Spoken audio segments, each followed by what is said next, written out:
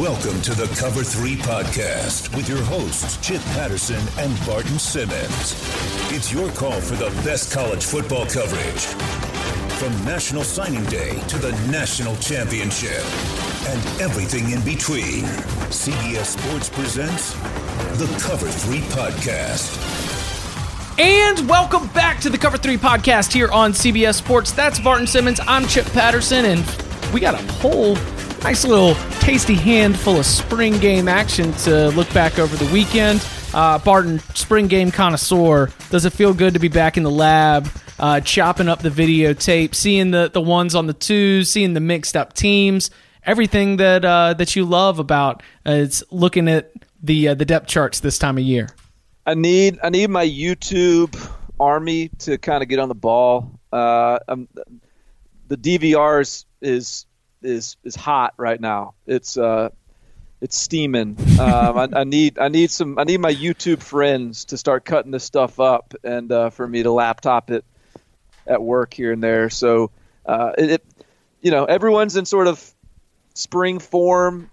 Some are adapting to the offense a little quicker than others. I need my YouTube guys to the army of guys that sort of file this stuff away, pick it up. Let's get it rolling. What about, were you able to obtain USC and the Pac-12 network? I know that is always a concern for anybody in the country, making sure that they can find something on the Pac-12 network. Did you receive it? Yes. Yeah. Oof. I actually forgot when I mentioned that last week that Pac-12 network somewhere along the way I acquired. So I'm covered on Pac-12 network, and Yogi Roth. Always good to see the Yogi Roth broadcast. He had us covered at the USC game. So, yeah, a few takeaways there for as much as you could glean from that game was as much more practice than it was game. But we got a few takeaways from it. It's the Pac-12 just hopes that they can accidentally stumble into another college football playoff spot like you accidentally stumbled into having the Pac-12 network. That's right. That's right. It will be very unintentional on both ends. 100%. All right, well, let's start at the defending champions. It was a celebratory day down at Death Valley. We've got Trevor Lawrence, who's just, the man who can do no wrong in the upstate of South Carolina, and a defense that I feel like Xavier Thomas probably steps into the closest thing that we have in terms of a starring role, but a lot of new faces, good recruits. What were some of the things that stood out from the Tigers? I mean, Clemson is very much on this is not a surprise, right? But they're on like a tier to themselves. Alabama maybe is in it. We'll see what the Ohio State spring game looks like, and a couple of those others that have been recruiting at that level. But this product that they put on the field looked very much like a game with rosters deep enough to where they could field two really talented teams. Their second team is starting caliber for most teams in the country. So that alone is and it's now sort of this premier showcase, ESPN, Herb Street. Whenever Herb Street shows up, that tells you where you're at in the priority list. But it just looked so legit. It just looked like so much talent. It's not like there are guys that flash, but the whole roster is just so talented, and so Clemson's there. I mean, that you don't need a spring game to know it. They've done it in the national championship game, but especially given all that they're losing to the NFL draft, they're still there. And defensive line was impressive, including a couple of the young guys. But Clemson has 17 early enrollees or something, which is a huge number for anybody, much less Clemson. Usually their classes aren't even that big, and a bunch of those guys were really good. And in particular, I think probably the biggest sort of takeaway that was just the most obvious, hit you in the face kind of wow takeaway was Frank Ladson and Joe Gatta as like the next two 6'3", 6'4" stupid avatar wide receivers that, good luck stopping. So I think they had like 115 and then 135 yards respectively between the two of them. Quarterbacks can truly just sort of throw it up. Like they can just, if things get hairy and they kind of scramble around, they can just go throw it up to one of those guys covered and they can make a play. And I think at one point in the broadcast, they noted that Jeff Scott, the receivers coach over there, feels like there's 5 first-round NFL draft picks a receiver on that roster. And I kind of believe it. Like, that's just where we're at right now. Right, with and Clemson. Like, I have not watched the orange and white game yet. We're full. CBSSports.com/Masters First Cut, CBSSports.com/Masters First Cut. It's going to be your home for all kinds of Masters coverage, including Amen Corner, the practice range, holes 15 and 16, and featured groups, which on Thursday will include Tiger Woods. All right. Do you have to tone down your energy a little bit when you're talking golf? No, I come really. Do you have to get the whisper going, or are you just sort of the renegade golf guy that is allowed to get excited about it? I'm allowed to get excited about it because I am a golf fan. Like I really enjoy, and I am a hootin' and hollering golf fan. And so I think that my voice is definitely more the golf fan who's watching in the sports bar than it is the one who's watching like in between the ropes. I understand how many people, listeners, that I will probably alienate by saying this, but Augusta kind of sounds like my nightmare in a way. Like, you can't even wear your hat backwards. You got to, there's all these rules that you have to know, and they're mostly about decorum, and that sounds terrifying. So here's the other side. Walking around breaking rules. In 2019, the fact that Augusta has no cell phones can be almost a social experiment and mentally refreshing in and of itself. That rule is welcomed. Right. When I was in Europe and I had to be without cell phone, that was kind of nice. Right. So I'm good with that one. It's the fear of breaking all the other unwritten rules that I wouldn't even know. But the big takeaway from me in terms of something that I felt like I learned about Clemson, Anna Hickey at 24/7 Sports does a great job. Just notes on notes on notes from throughout Clemson spring practice. And I felt like that was one of the strong things. Oh my gosh, they have a basketball team of basketball players that are just all going to keep coming through, because Amari Rodgers' injury, really tough, because Rodgers is such a phenomenal athletic talent, and we've seen these flashes where he's been so dangerous in terms of his quick strike, one cut and he's gone ability. But you're looking at the depth at wide receiver, and they'll miss Amari Rodgers because he's special, but they are not hurting for depth at wide receiver at all. That looks, and you pair it with Trevor Lawrence and the football that we imagine is left, and you consider Clemson's offense and how many touches that are to go around. I don't see a place where we should expect Clemson to all of a sudden become incapable of scoring points on offense.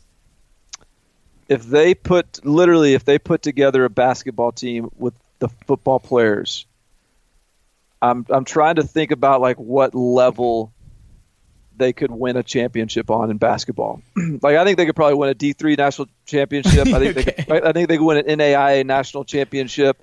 They could maybe win a couple games in the A-Sun or something. Those guys legitimately are elite basketball players that are silly athletes with great size. So they've got that. I think, in the areas where they need to questions you want to sort of call it. Cornerback Darian Kendrick is made the switch from offense. Another guy that could be a first round NFL receiver realistically with the right development. He's now a corner, probably going to start. I remember watching him at the All-American Bowl, the Army Bowl, a couple years ago. He was a high school quarterback. rolled in at receiver and just type of kid that just loves to practice. And so I have no doubt that his competitive temperament is going to be in good shape there at corner. So many defensive linemen still looked like studs. Xavier Thomas flashed. Justin Maskell flashed. A bunch of those guys. And then Sheridan Jones, also at cornerback, was sort of the guy that had a really good day as a freshman. Won't be starting, but looked like he's fully prepared to be a player there. So, and like they're also going against these elite receivers every day, and so they're not even doing this against backups or walk-ons in the spring game. They're playing and making plays against elite players. So I think Clemson's going to be just fine. And Trevor Lawrence added a few popcorn muscles to his repertoire as well. He's like bulked up a little bit. So Clemson is in good health right now. Which popcorn muscles? Yeah, little cool beach muscles. Thickened up a little bit. Yeah, gains, baby. Yeah, working on those gains. Here's my question though. Right. As I'm watching Clemson, for so long, Dabo's been the refreshing, like, foil to Nick Saban's business-like approach at Alabama. I'm a little bit curious now that Clemson is very much the blue blood, very much the like top of the hill, and they're about to have a historically good recruiting class. Like at this pace, they're going to have one of the best of all time. And they're winning national championships, and now ESPN is there every day, and Marty Smith is like talking to every player like there's his best friend, and he sees him on a weekly basis.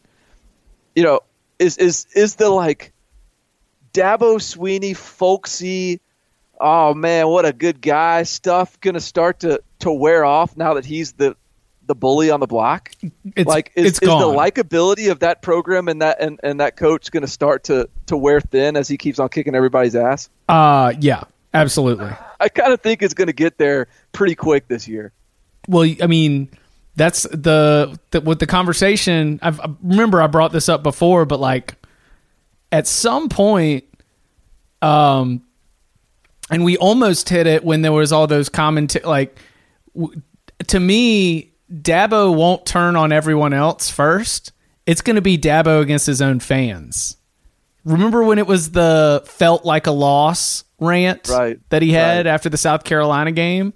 Right. Yeah, I think that's the friction's going to start internally before the rest of the country turns on him. But that kind of stuff, trickles out and becomes so apparent so quickly because it just grinds on you, right? Like if Dabo's the heart on my sleeve, tell you how I feel type guy, and he's feeling like he's not getting the love and recognition around town that he's looking to get, or if he's frustrated by some of the local storylines, like he can go from lovable Dabo Swinney to becoming the monster that he had to battle for those first couple years. He could become real Spurrier with the love him and hate him type thing, right?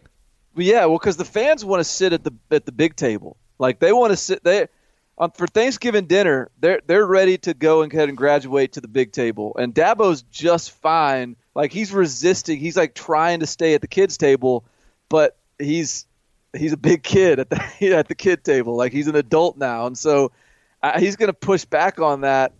And the fans, I think, they're gonna want to play big boy ball all the way through. So yeah, like I could see that, but I could also see just from a national perspective, just all the rest of y'all busts and the just kind of, it's just little old Clemson over here, and everyone's just going to get so sick of it because he's beating everyone's brains in. So I think we're at that point this year where if he can stay likable this year, that's going to take quite a gift. Hey, so this is way too inside media, but I don't feel bad just sort of throwing this one out here. But the proximity of Clemson, South Carolina to ESPN's college studios in Charlotte, North Carolina has made it a very, very cheap school to focus on. I can tell. I mean, like Marty Smith was there on the sidelines at every every guy was like, man, it's great to see you again, buddy, at the end of his interviews. Like, every interview was like, oh, yeah, how's, man, I'm going to miss talking to you, man. like farewells to his friends. And it's like, it was very clear that Marty Smith has kind of a side office in the Clemson football building. Also, the fact that ESPN will be launching the ACC network in August and will be doing so with the defending football and basketball national champions. I would think that there's going to be a lot of Clemson cross promotional hyping up the ACC coming. And I'm an ACC guy, but I'm just trying to prep myself for both the promotion and then the backlash to the promotion that's coming. And by the way, Kirk Herbstreit's twin boys just walked on at Clemson. It'll be there in the fall. Get out. But I mean, and don't get me wrong, like Clemson deserves it. They're the national champs. I mean, I'm not saying they're getting overcovered either. I'm just saying now that they're getting national championship type of coverage, and now that they have the kind of talent and the kind of NFL draft pedigree where it's like you can no longer claim that you're an outsider in this football conversation. It's going to be a new perspective that fans kind of keep an eye on moving forward. Anything else from Clemson? Nah, really good. They're really good. Really good. All right. We'll get into more notes from USC, LSU, Purdue, South Carolina, Ole Miss, Arkansas, and NC State right after this. The perfect combination of versatile athleisure and training apparel has arrived. Thanks to the visionary minds of New Balance, Clutch Athletics, and Rich Paul, the designs reflect the heart of the athlete and the spirit of the community. With rising defensive football stars Will Anderson and Chase Young on the roster, Clutch Athletics brings the best innovative gear to all athletes, giving them style and performance on and off the field. Learn more and purchase Clutch Athletics at newbalance.com. The all-new Hyundai 2024 Santa Fe is equipped with everything you need to break free from the dull work week and embark on an adventurous weekend with your family. The all-new Hyundai Santa Fe's features ensure that you can take on any adventure. What kind of features? Well, how about the available H-Track all-wheel drive so you can take on the dirt trails and kick up some mud? Or the standard third-row seating so your whole family can experience the thrill together? How about available dual wireless charging pads so no one gets stuck in the great outdoors with a dead phone? We're always trying to think about those great spring and summer getaways, but with a car like the Hyundai Santa Fe, anywhere can be your next adventure. To learn more about the all-new Hyundai Santa Fe, go to HyundaiUSA.com or call 562-314-4603 for complete details. Learn more about the all-new Hyundai Santa Fe at HyundaiUSA.com or call 562-314-4603 for complete details. So we're thankful that you were able to get Yogi Roth on the call. He knows that USC program. He carries the torch. We've got a lot of friends that are all in on the Pac-12 and on USC amidst plenty of national narratives skewing the other way. As you were inside the happy chamber, everything is fine. Did you feel like things were looking up for, were you buying into the positivity about the trajectory of the USC program? No, I don't trust myself even with USC anymore. I can't, I've been too optimistic on them for too long. And so I don't even trust myself to give a fair evaluation of USC. My biggest takeaway from that spring event, whatever you want to call it, is like contrasting with Clemson and the SEC games and even Purdue. I mean, USC, it was just a practice. It was a practice with a couple scrimmage sessions and a couple team periods. They had 7-on-7.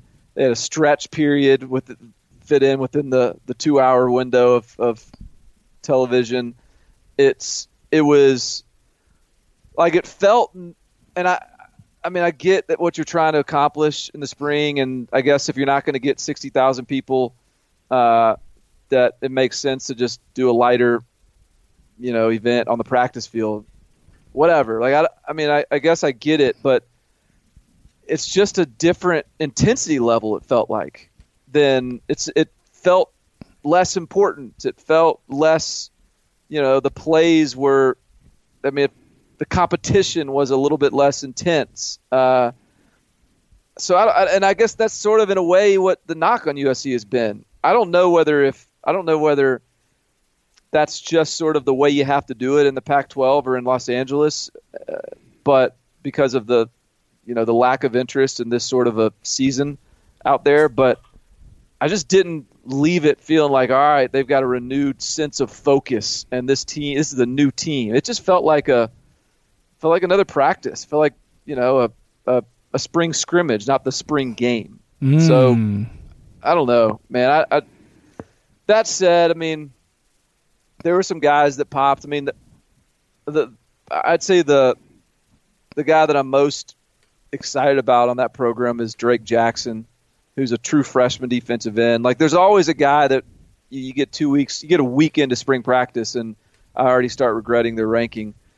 We had Drake Jackson, I think, 53rd in the country or something really high. I mean, but I'm already regretful he wasn't a 5-star, just because he just looks like a future first-round draft pick.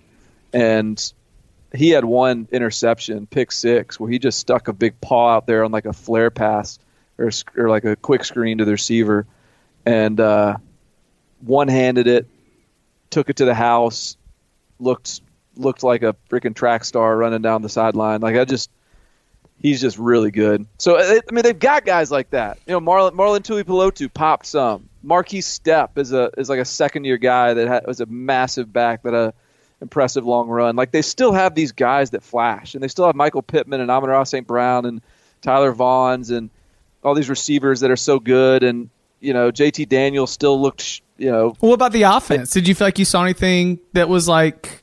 I mean, did you see a pace or an attack that inspired any you to take a note as to certain things that impressed you?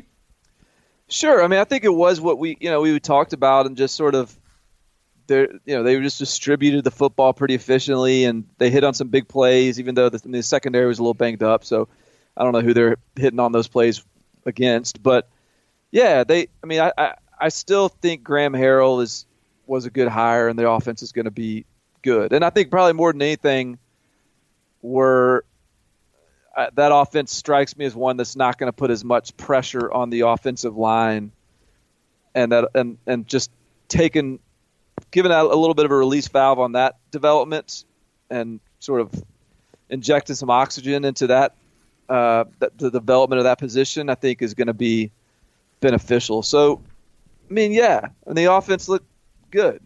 But again, it's just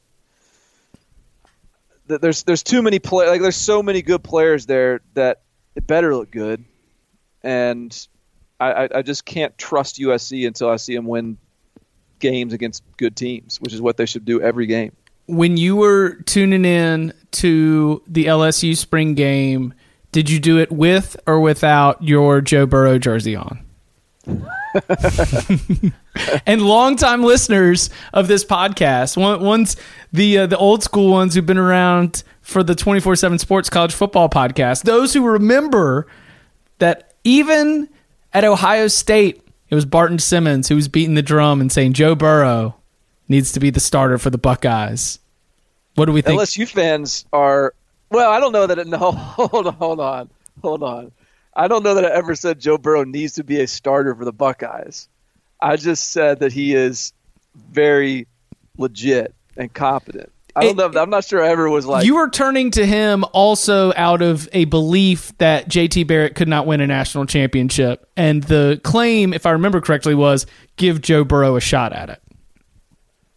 Well, or Dwayne Haskins. Right. I just think I was never sold on, Joe Burrow. I mean, Joe Burrow had a really good spring game at Ohio State like 2 springs ago, and I think we always got good reviews coming out of practice, but he is what he is ultimately, which is just and this is what he was in high school. He completed like 78% of his passes in high school, and like was just this very efficient kid who just diced up a lower classification, and that's what I think. That's what he is at LSU too. Is he's very accurate, efficient. He's a great leader. He's gritty, but I'm still not sure how dynamic he is.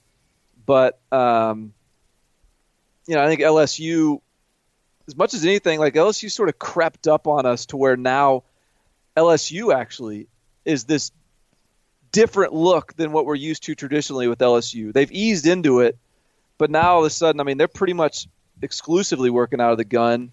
They're throwing the ball around. Isn't that personnel driven? Doesn't it just come from the fact they got too many damn good wide receivers? Yeah, I think that's part of it. But I still think that's, and I think it's the right approach. But I also think we never would have seen that in the Les Miles tenure. And so it's a little bit refreshing to see them finally embracing it. And they didn't turn their back on it last year, but I think just watching that offense operate, there was really, kind of high volume distribution, throwing the football. They took shots. They find open spaces. They'll throw it around, but there's also still a physicality of the run game. And, maybe that's personnel driven too, because the backs are, Chris Curry looked impressive as a physical, downhill north-south back.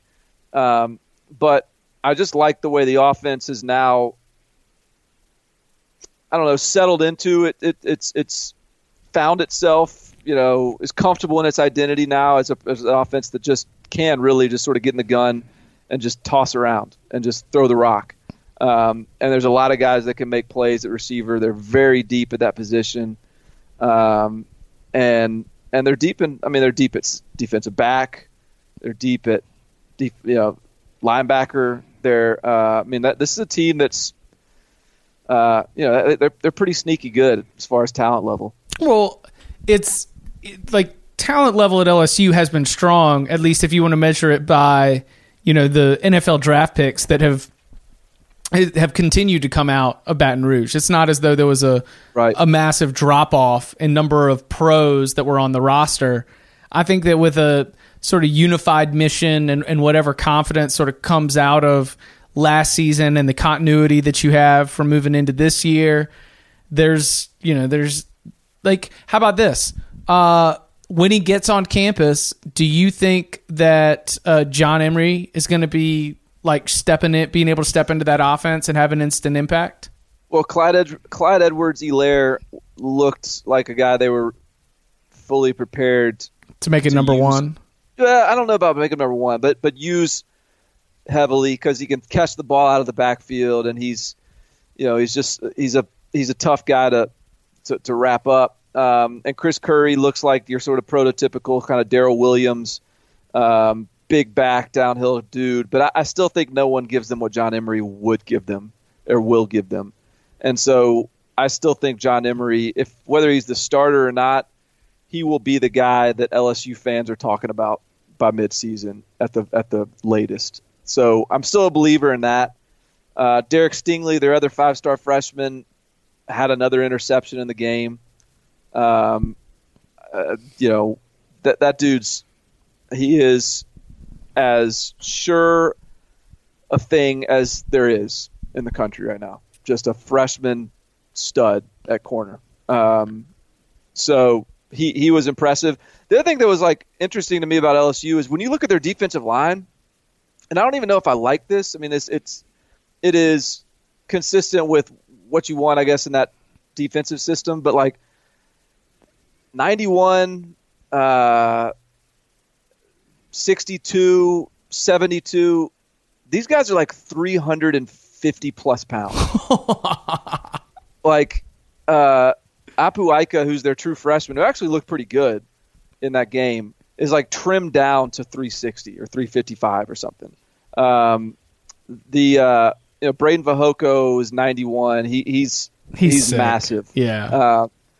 72 is the other kid that was, just a 370 pounder when he arrived. That's trimmed down to 340 or something. And early in the spring game, I was like, you know what? Like, these guys can't really move. But as the game progressed, like, you could kind of see them clog things up, and then the outside line, like the pass rush, started to show up. And so I'm just interested in like what a defensive line like that looks like. I think the Ika kid is getting rave reviews. He looks really good. You know, can he piece more than 2 plays together in a row? You know, at that size, is he going to be able to trim down even more? Is that the way this defensive line is going to kind of be shaped moving forward, or they're all just these monster dudes? And will that be something you can exploit with a pace tempo type of team? So it was interesting to me just seeing how massive those guys were, and I'm going to keep an eye on that and just see if that's like, because that's a little bit against the grain to the national movement right now, which is to get skinnier. Yeah, which is to get athletic, get like the Ed Olivers or Rashawn Garys or whatever, not these just space eaters. Now, if you're telling me that your mentality here is, we believe our linebackers and defensive backs are so good that it would benefit us just to have these space eaters who can just create a push, or at the minimum clog some gaps and just that frees everyone else to fly around and make plays. I can rock with that mentality. We just have to wait and see if it's going to be able to put into practice when you're going up against an Alabama team that's been sped up, an Auburn team that's been sped up. Like, it is really fun. We talked last episode about having some good feels about Auburn going into this season. We know what Alabama's going to be. LSU's exciting, but yet one of those teams is going to finish 5-3 in SEC play, probably. Right. Yeah. Yeah, and I guess I'm curious whether it just sort of is this the plan? Like they really want for their defensive interior guys to be 350 plus, and they've recruited that way, or they've just that's just sort of the way it's ended up, and how are they going to they got to play Arkansas, who's going to they got to play Ole Miss. I mean, Ole Miss is going a million miles an hour with Rich Rodriguez now, and this is a very old school construction, but Dave Aranda's no dummy. So that's true. I'm not doubting it. I'm just intrigued, We're talking about one of the best defensive coordinators in college football. Who are we to be questioning the thought here? All right, well let's go to Arkansas, Ole Miss, and South Carolina. Either one of those, where do you want to start, or what particularly stood out to you from those other 3 big SEC spring games that we had this weekend? I thought the Helinski kid, South Carolina, their true freshman quarterback, looked good as the backup, and that's really encouraging. I just feel like there's a real comfort there if you're South Carolina now to just know, all right, like, we can exhale. We got Jake Bentley. We're gonna if Helinski doesn't win the job behind him, then that is a really good indicator for DK Joyner. So we're in good shape at quarterback.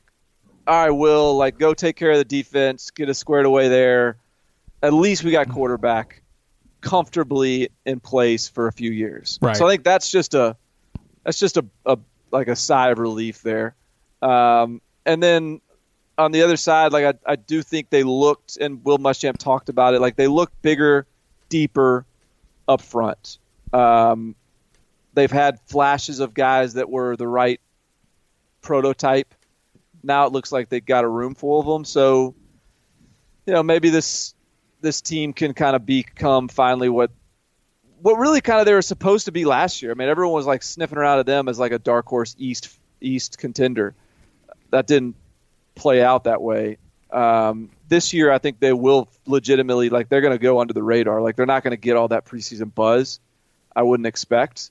But, maybe low-key they actually are a real candidate to make some noise. So I think that they showed enough in that game to where, I could be convinced their season could go any number of different ways. What about Rich Rodriguez? So we got Rich Rodriguez on one side. We've got We got Coach Mack on the other. Yeah. Like this is an Ole Miss coaching staff that when Ole Miss sent out that spring prospectus, all they had to do was just throw those three faces on the cover.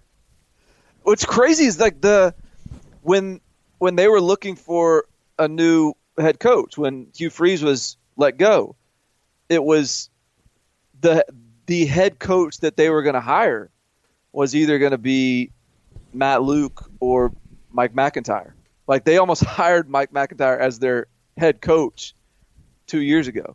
And now he's back as a defensive coordinator after getting fired at Colorado. So it's a very bizarre kind of vibe in the sense, like even ESPN opened up the broadcast with the sideline reporter, like every other broadcast, the sideline reporter sitting there with the head coach. This time she's interviewing Rich Rod and McIntyre, just those two side by side. Like, I guess it's quite the storyline that you got these two high profile head coaches as your coordinators. And that's going to be interesting how that dynamic works. And just, yeah, I wouldn't expect there to be any issues in year one or anything like that, but it is kind of odd. It's sort of a weird dynamic. Matt Luke could have very well been working for McIntyre a year ago. But I do think, and I don't have expectation for Ole Miss to be very good this year. I mean, they just lost too much and they didn't recruit well enough. And defense is just, I mean, there were some flashes. There's some guys made some plays on defense that look like, all right, maybe I'm underestimating them. But offensively, we got Matt Corral, right? Matt Corral's the quarterback. Yeah. And Rich Rod is running that, up-tempo system, and Corral's doing some quarterback zone read, quarterback run threat stuff. And when he releases the football, man, like some of those throws look unbelievable. He's still got as strong an arm as there is in the country.